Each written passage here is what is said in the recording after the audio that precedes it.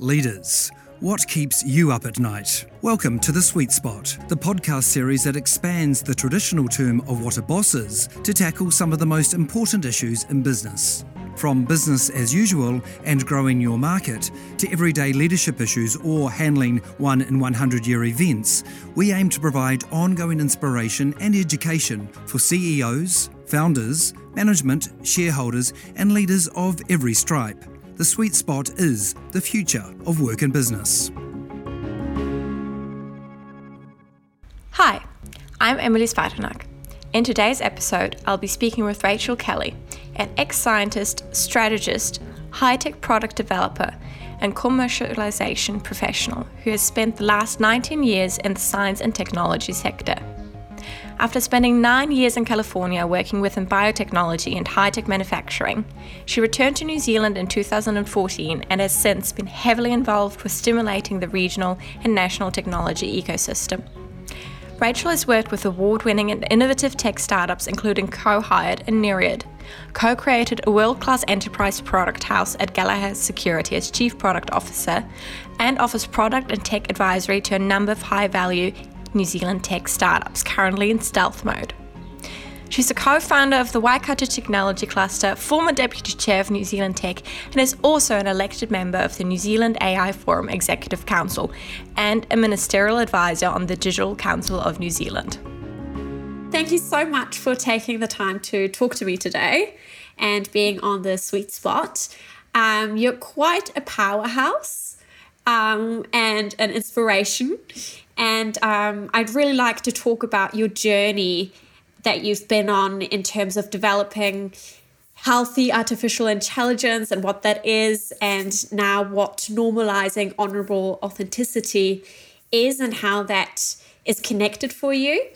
So without further ado, can you maybe give our listeners a bit of an intro to who you are, what you do, what your mission is? And I'll hand over to you. Well, thank you so much. It is a pleasure to be here with you. It's been a couple of years since our paths connected, so it's actually a delight to see our orbitals just sort of realign. And I appreciate you reaching out and being interested in this story. So, I'm a bit of a wild card. I've been in the science and technology sector for around 20 years now.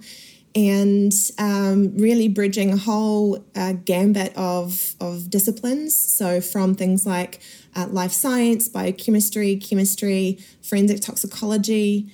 I went into pharmaceuticals for a short while, for about a year, and I just found I couldn't wear a lab coat and punch buttons on huge machines and look at mass spectra for any longer than I was. And then I went over to the US and worked for a high-tech manufacturing biotechnology company. So I was there for 9 years, and I was involved with sales and marketing and international distribution management. And then, funnily enough, went into e-learning because they wanted me to try to replicate the success that I had been getting by just showing up, doing the work, keeping humans and people at the center of what I do. And they wanted me to replicate that across the entire sales force. So I did this whole e-learning journey platform journey. And then I came back to New Zealand. And then, since then I've been involved quite heavily in the startup scene.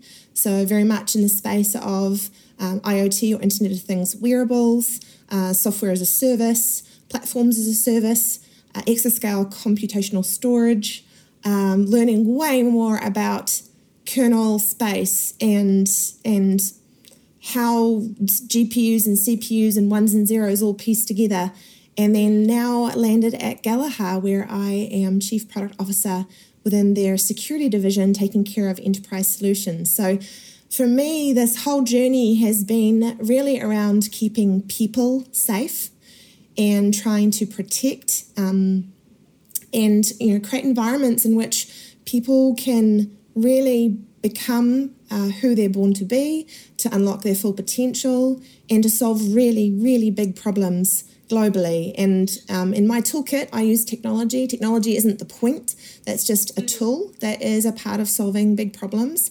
And really, that's the space that I'm in right now. Wow, that's quite diverse, and it sounds like you're not afraid of a bit of a challenge and going into all these different spaces, and probably it gives you a different perspective. I'd really love to just piggyback onto that notion of keeping people safe and allowing them to really reach their full potential. And how does that, in the space of sort of healthy artificial intelligence, what does that actually mean? It's a word that sounds, for people that still see artificial intelligence as something quite new or something that could be quite daunting. And okay, is it self-driving cars? Are we going to suddenly be starring in iRobot?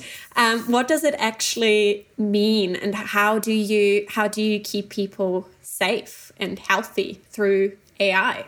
Yeah, that's the billion-dollar question, and certainly something that I'm working towards. So to the point that I want to just be really clear that artificial intelligence, again, is just a tool, and it isn't the point of the journey. I don't think it is part of us trying to solve problems in a way that is hopefully scalable and honourable, and can really help to unlock the power of computation in a way that isn't our brain. So it's trying to leverage the ones and zeros, the technology that we have to be smarter, better.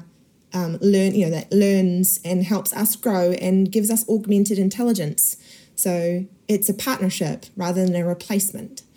So I think when we think about artificial intelligence, you've got, your current sort of, if then and then leaping statements, and then you have your general AI, which really is the fully autonomous, self-learning, fearful space that people lean into when they think of iRobot or some of the other type of Terminator behavior. Yeah. But the interesting part is for us to get there, we do need to learn how to understand what a life form or a being is or should be, whether it be organic or artificial.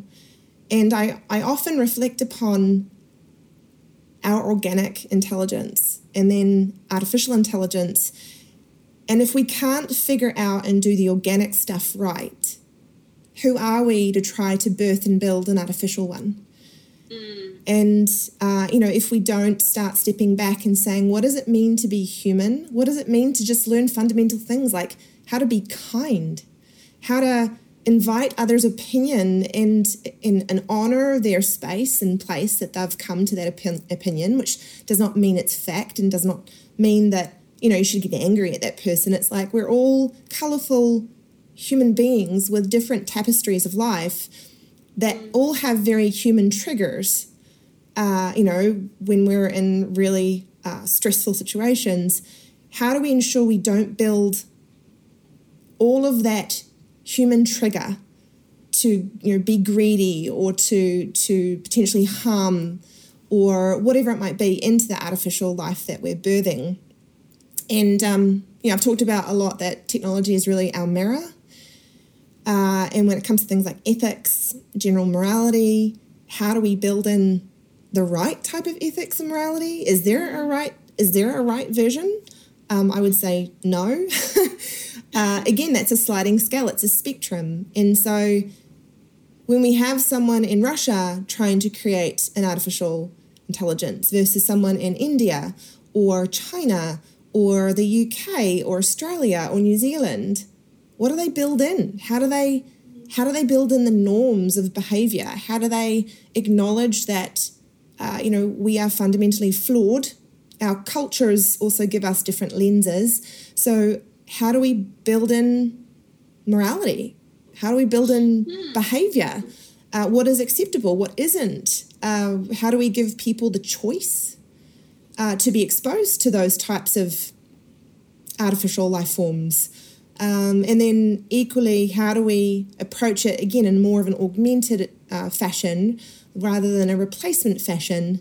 And repercussions should something get out of control, much like in the real world, right? We have the police, we have peer pressure, we have all sorts of things. In the digital world, how are we emulating the same type of accountability through, digital sentinels or, cyber police, or, digital peer-based de-ranking that basically creates a sort of a lossless environment for an AI to stop learning because it's not being supported by its digital peers. Like, there's a whole bunch of interesting things that we can start look at. Yeah. So is that something that is already being done and looked into? And is it something that tech minds across the world, is there a lot of collaboration in the field? Is there sort of do you see New Zealand with a potential to be a leader in the field? I don't know enough about this, which is why I'm so excited to be talking to you today.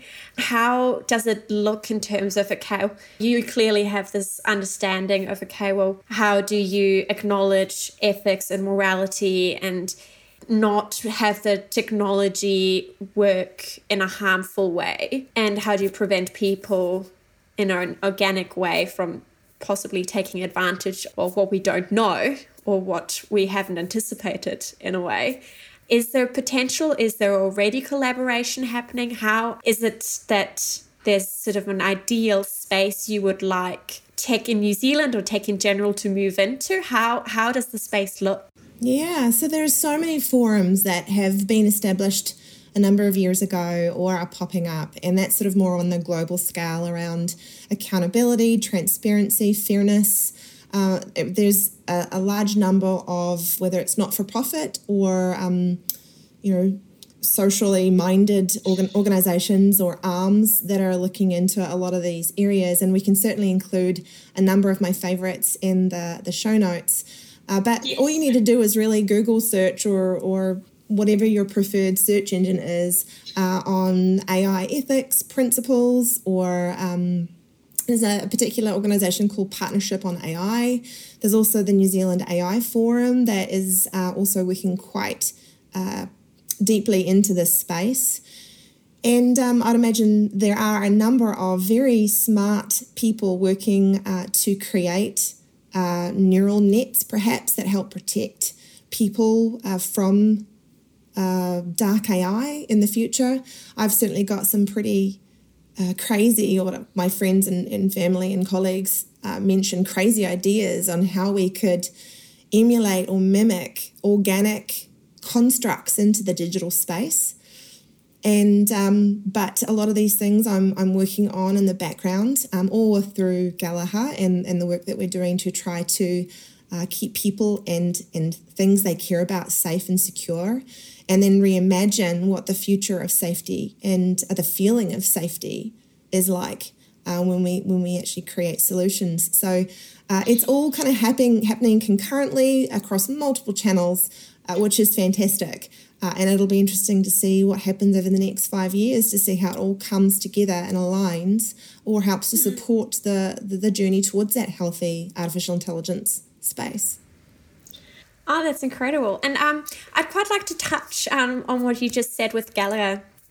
And because in the sort of, I think most Kiwis see Gallagher more as this is your one-stop shop for anything animal and farm technology related. How does your mission and all you've spoken about this fascinating space of keeping people safe and creating artificial intelligence that in my mind and how I'm understanding it goes much more beyond that anything we can currently imagine, really. How does that fit in, and how, I presume you have a team you're working with. Can you shed some light on that kind of aspect of your work? Yeah, absolutely. So it's quite a common misnomer, or at least just misunderstanding, that Gallagher is really only sort of in the animal management space, namely because most of the time you think about farming communities, electric fences, animal control or management and things like that. But they do actually have 3 divisions, the first being animal management, the second being fuel or energy, and then the last one being security. And it's ultimately bubbling down to, how do we keep our future safe? Whether it be through our livelihood with animals, and the supply chain that we provide the global market, whether it's being through, fuel, where you're trying to protect the environment and ensure that you're doing really smart things to lower the emissions or improve efficiencies of fuel pumps or energy initiatives. And then, of course, security, which is the more blatant mechanism to keep people secure. It is the effort to keep people and things they care about safe and secure. And so it all really does bubble down to, again, keeping the future safe, which they're working to improve upon their messaging, because that's sort of just how everything is sort of aligned or starting to align as time moves onwards. But within my team, I've got an amazing team of products and people champions.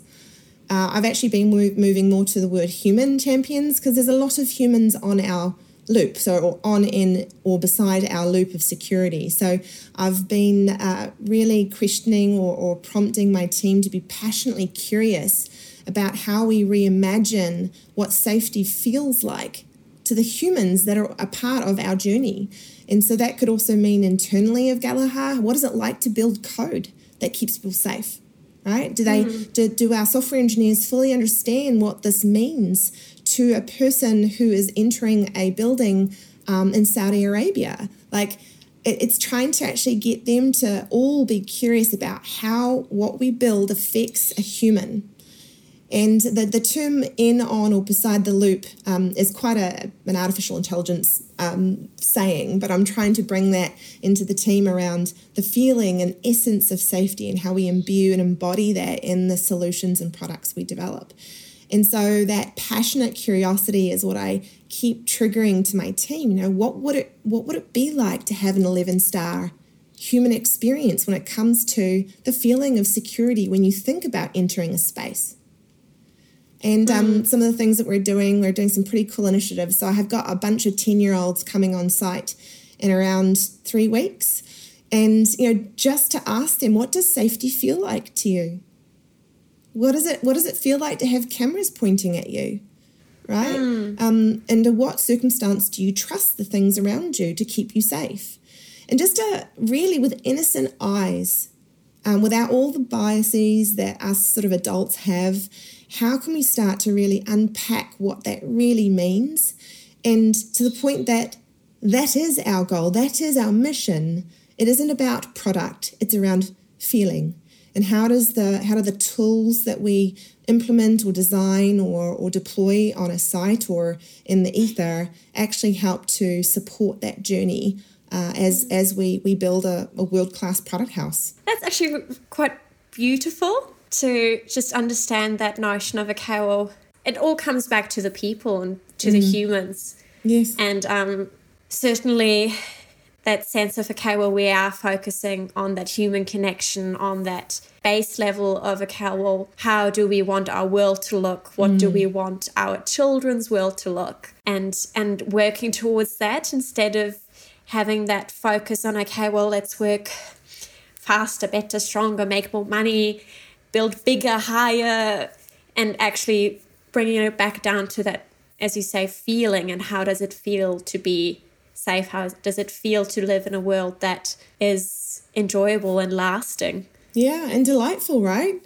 Where we don't hurt, we don't come out to harm anybody. We're all trying to live our lives. We're all trying to be comfortable. We're all trying to find happiness.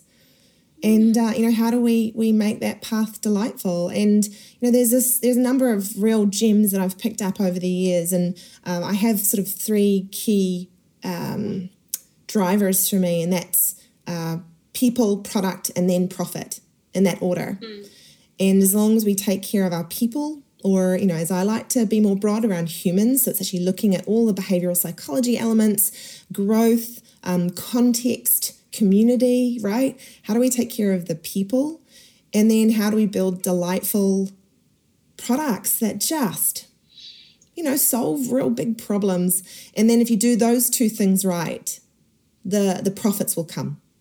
It's that social proof almost, where you have that sense of, okay, well, more often than not, I find that if a product is advertised in a way that feels very salesy and it's just presented in a way where you know, okay, well, this is literally just made for profit. This is not supposed to be something that will bring joy or something that will last. It's just for the sake of making money. It's transactional, right? It's a transactional approach. Yeah. Something that I find resonates quite heavily with me when you talk is just your focus on being human, being authentic, and forging that path of what can the future look like, thinking way out of the box and going for it. And earlier you said, having those crazy ideas. Well, people need to think creatively to innovate, and you certainly are an innovator. I've read your LinkedIn post about that leaning into honorable authenticity and really leaning into how you see the future and how you see yourself, how you express yourself. Can you talk a bit more about your journey in the predominantly male-dominated industry that is tech, and going from growing balls to actually leaning into your honorable authenticity and just what that journey looks like for you? Wow, you just went there and unpacked a whole bunch. You know what? I've reflected a lot, as you can imagine, from the Unmasked Executive set of stories and articles. And a lot of it came to a head last year, where I just felt I got myself into a space where I wasn't designing my life anymore. It was by default. And there were so many things that over time I had just, by small decisions at every step, slowly eroded sort of the sense of true north around who am I and what will I accept in my life. And, there's a lot that I would have found humans will accept in their life over time, especially when you get that sort of scope creep around the core belief systems you might have within what's right or wrong. And again, everybody has a different construct of what is right and wrong. All I can talk to is my experience as a young woman growing up in the technology world. But I will say that there is this tension between the erosion that takes place in your spirit and soul while you're being interrupted, chastised, put down, called names, and basically just pushed into a little box that others think you should be in because of your gender or age or whatever the case may be, into your specific variable here.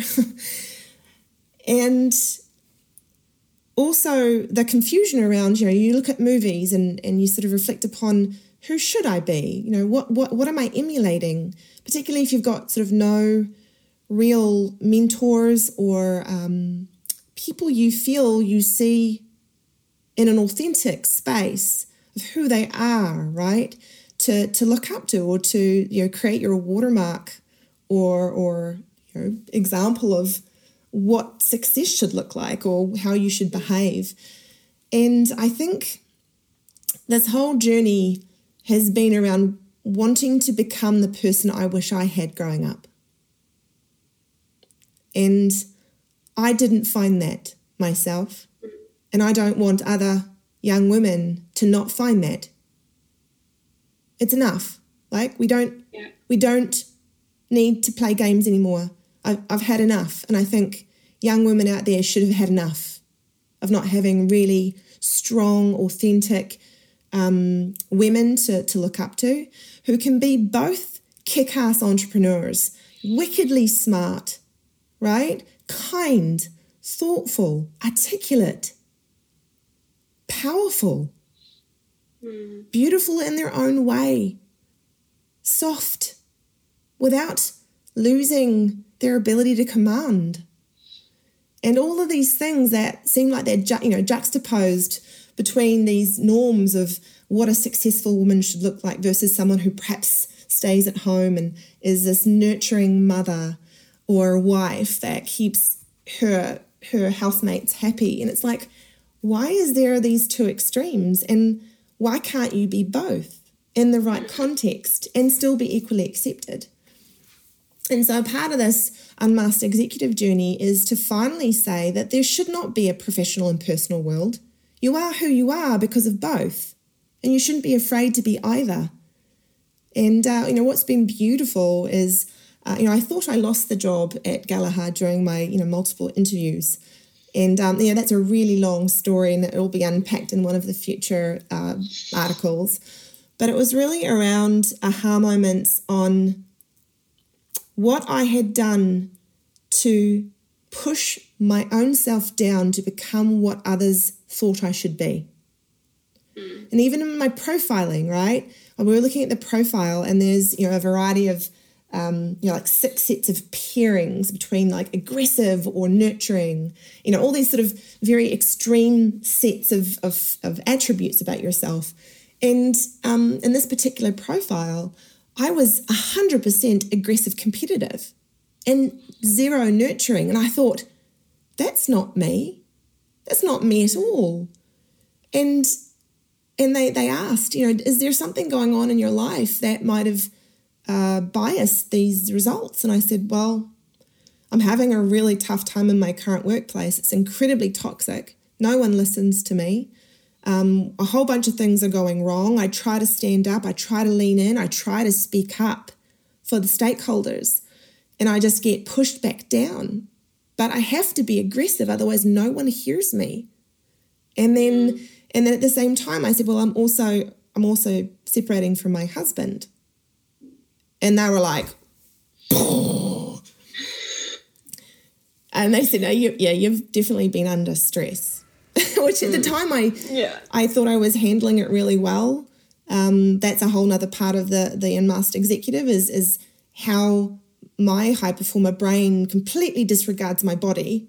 And when my body is incredibly stressed, I'm like, I'm just still going to go because my brain's just next, which is where some of the diagnostics and things have really helped become my mirror to more holistic and integrative health. That's a whole different ball game, which is where the unmasked executive is going. But getting back to the interesting dichotomy is it wasn't until that moment when I realized, wow, I am putting myself into these little boxes without even realizing it. And then my boss now, who is an amazing leader, he said, I want you to show up as your authentic self. Which for a person, I hadn't gotten the job yet, but as a part of that interview, he said, I want you to show up with your, in your authentic self. And I'd never been asked to do that. I hadn't even asked myself to do that. And to have a leader and a future boss, urge me to just show up as me. I just was like, what is happening here? What part of the universe is suddenly opening up and saying it's okay to be me? I don't need to wear these masks anymore.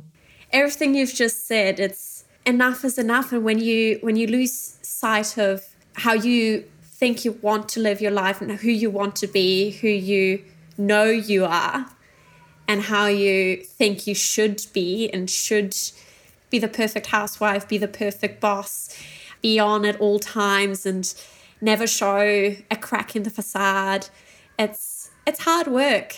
It really is. And should is a dangerous word. If you find yourself saying should, that will be something for you to pick up and take notice. Whoa, who said I should? Who made these rules? Oh, I'm processing a bit. Because it's such powerful stuff, and it's so courageous, and it's so authentic.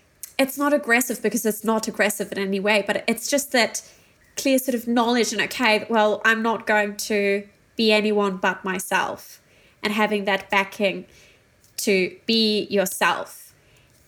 Is there anything that, looking back now, you would say to yourself that you think would go, okay, well, you're a 20-something young woman, or doesn't even have to be a woman, just young professional trying to find their way, trying to, work their way up in the ladder and do the thing to be successful or what they think is successful. How do you, looking back now, is there something where you say, actually, think when you go down that road, think a moment and really change that behavior? Or is it just something where there has to now be a general wider societal shift for people to feel like they can be themselves and they don't have to fit into those boxes? Do you think it's something that comes from within? It comes from somewhere else? Is it a combination? Yeah, I think it's a mixture of both, but there's a bunch of questions in there. I hope I'm able to unpack a little bit for you. So a couple of key things I would like to have told myself as a young woman. Firstly, as a part of your important journey, you have to go through some of these really hard times to become who you're supposed to be. Like I wouldn't change a thing. I would go through every heartache, every insult, every moment crying in the bathroom on the floor to know that I become who I am now and that I have the people that I have in my life to make me grow and be better every day. And it is so hard in those moments. It is soul crushing. It is lonely, so lonely to be in those spaces. And all I can say is those moments are important in creating who you're supposed to be. Now, the other thing I wish I had, which I didn't, and I'm hoping to be for someone, is a bit of a mirror. Like, who can you look up to that has created a space to be safe and to have their voice and shine, even with all the haters and naysayers and people who are, really sensitive, which I have to say, it's okay to be sensitive too, right? You've got your own little tapestry of triggers because of how you were raised or moments of, your journey that makes something really raw and painful if you hear certain words or behaviors. So again, there's nothing wrong with that. It's just acknowledging that some of these things are mirrors for you to look at and say, let's be curious. Why am I suddenly really angry? Or why does that particular thing really upset me? Like, what's actually happening? To actually start saying, as a part of my growth, I need to step back and wonder why I'm being triggered or why something bothers me. So, sorry, getting back to my point is, regardless of all of those naysayers, whatever it is, as long as you are following your self-truth, right? The thing that I call your hum. It's the engine that just hums quietly in the background. It's the song in your heart. It's the thing that quietly whispers when your brain is trying to take over. And it says, you're better than this. You've got more potential. Stop telling yourself no. Stop telling yourself you're not good enough. You are good enough. Get up, show up, do the work, follow your self-truth, and everything will take care of itself. And that's what I wish I had growing up. And with that, I suppose, what has work-life balance looked like for you? Has it been a thing when you've been on this journey of trying to lean in?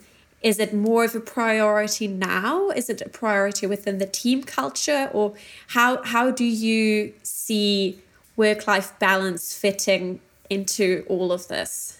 Yeah. Well, all I can tell you is my journey to find balance. And because I'm classic type A, go, achiever, for varying reasons, which we could unpack for the next hour, but we will not.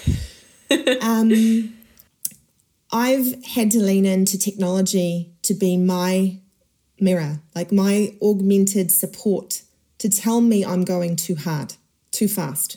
I need to slow down because my body needs time and a break or rest or whatever it needs, because I'll just keep going. Like I'm an Energizer bunny with respect to my brain. And I often used to say that my body simply exists to carry around my brain. It's all the purpose it was for a long, long time. And as a result, I'm pretty sure I've done some pretty, silly things just to keep going and push. That, of course, would mean that you get sick, or your body starts to just fail you, or you get burnout or whatever it might be, or depression or anxiety, right? Because all that's like a mirror with the whole space that you're in. And so part of just a little bit of a heads up around the next Unmasked Executive story, as I alluded to before, is technology has really become like my reality check in a world of distortions, including my own. And, I wear this Oura ring, OURA, and it's got diagnostics, and I wear it constantly. And it's one of my many diagnostics. I have obviously an Apple Watch. I use a thing called Newcom. I have a thing called Muse. And I work with my health specialists at a particular organisation locally here called Tailored Health and Performance. And they work with me to basically keep an eye on all of my diagnostics that says my body is struggling or my brain is struggling. And, we're doing a whole bunch of clinical diagnostics around stool testing, urine testing, genetics. I've even done some hormone tests that I'm waiting to hear back from, and my genetic analysis was inconclusive the first time round. So I thought maybe I'm an alien. I resent it again. I digress. So we're getting all these diagnostics to see how technology can be my toolkit to figure out how to reset or how to find better balance. So I can fight back to myself, or I can say to my boss, look, my heart rate variability is so low right now. And my heart rate, my resting heart rate is gone up 20%. I need a day off. Right? So when you're someone like me, that gives me so much power and self-empowerment to say, actually, Rach, you need to chill out. You need to get a book and sit on the couch and have a couple of days rest. And that's something that I've been also doing at work, where a lot of my my presentations to the executive leadership team, I actually have my stats in there, which shows, that my heart rate variability has dropped 40%, or over this specific time period, my heart rate has increased. The beats per minute has increased by 10%. And this is what the trend is. And I'll have graphs, because I'm all about quantitative data. How do I measure my success? How do I measure my health? And so having not only Tailored Health and Performance help me out, but also having a team and a leadership team that is getting used to me starting to bring this stuff into my work and my life. Suddenly it's like you can create balance, because you can measure what that should look like. And then if you understand what success looks like, then you can sort of set the terms of the game, so to speak.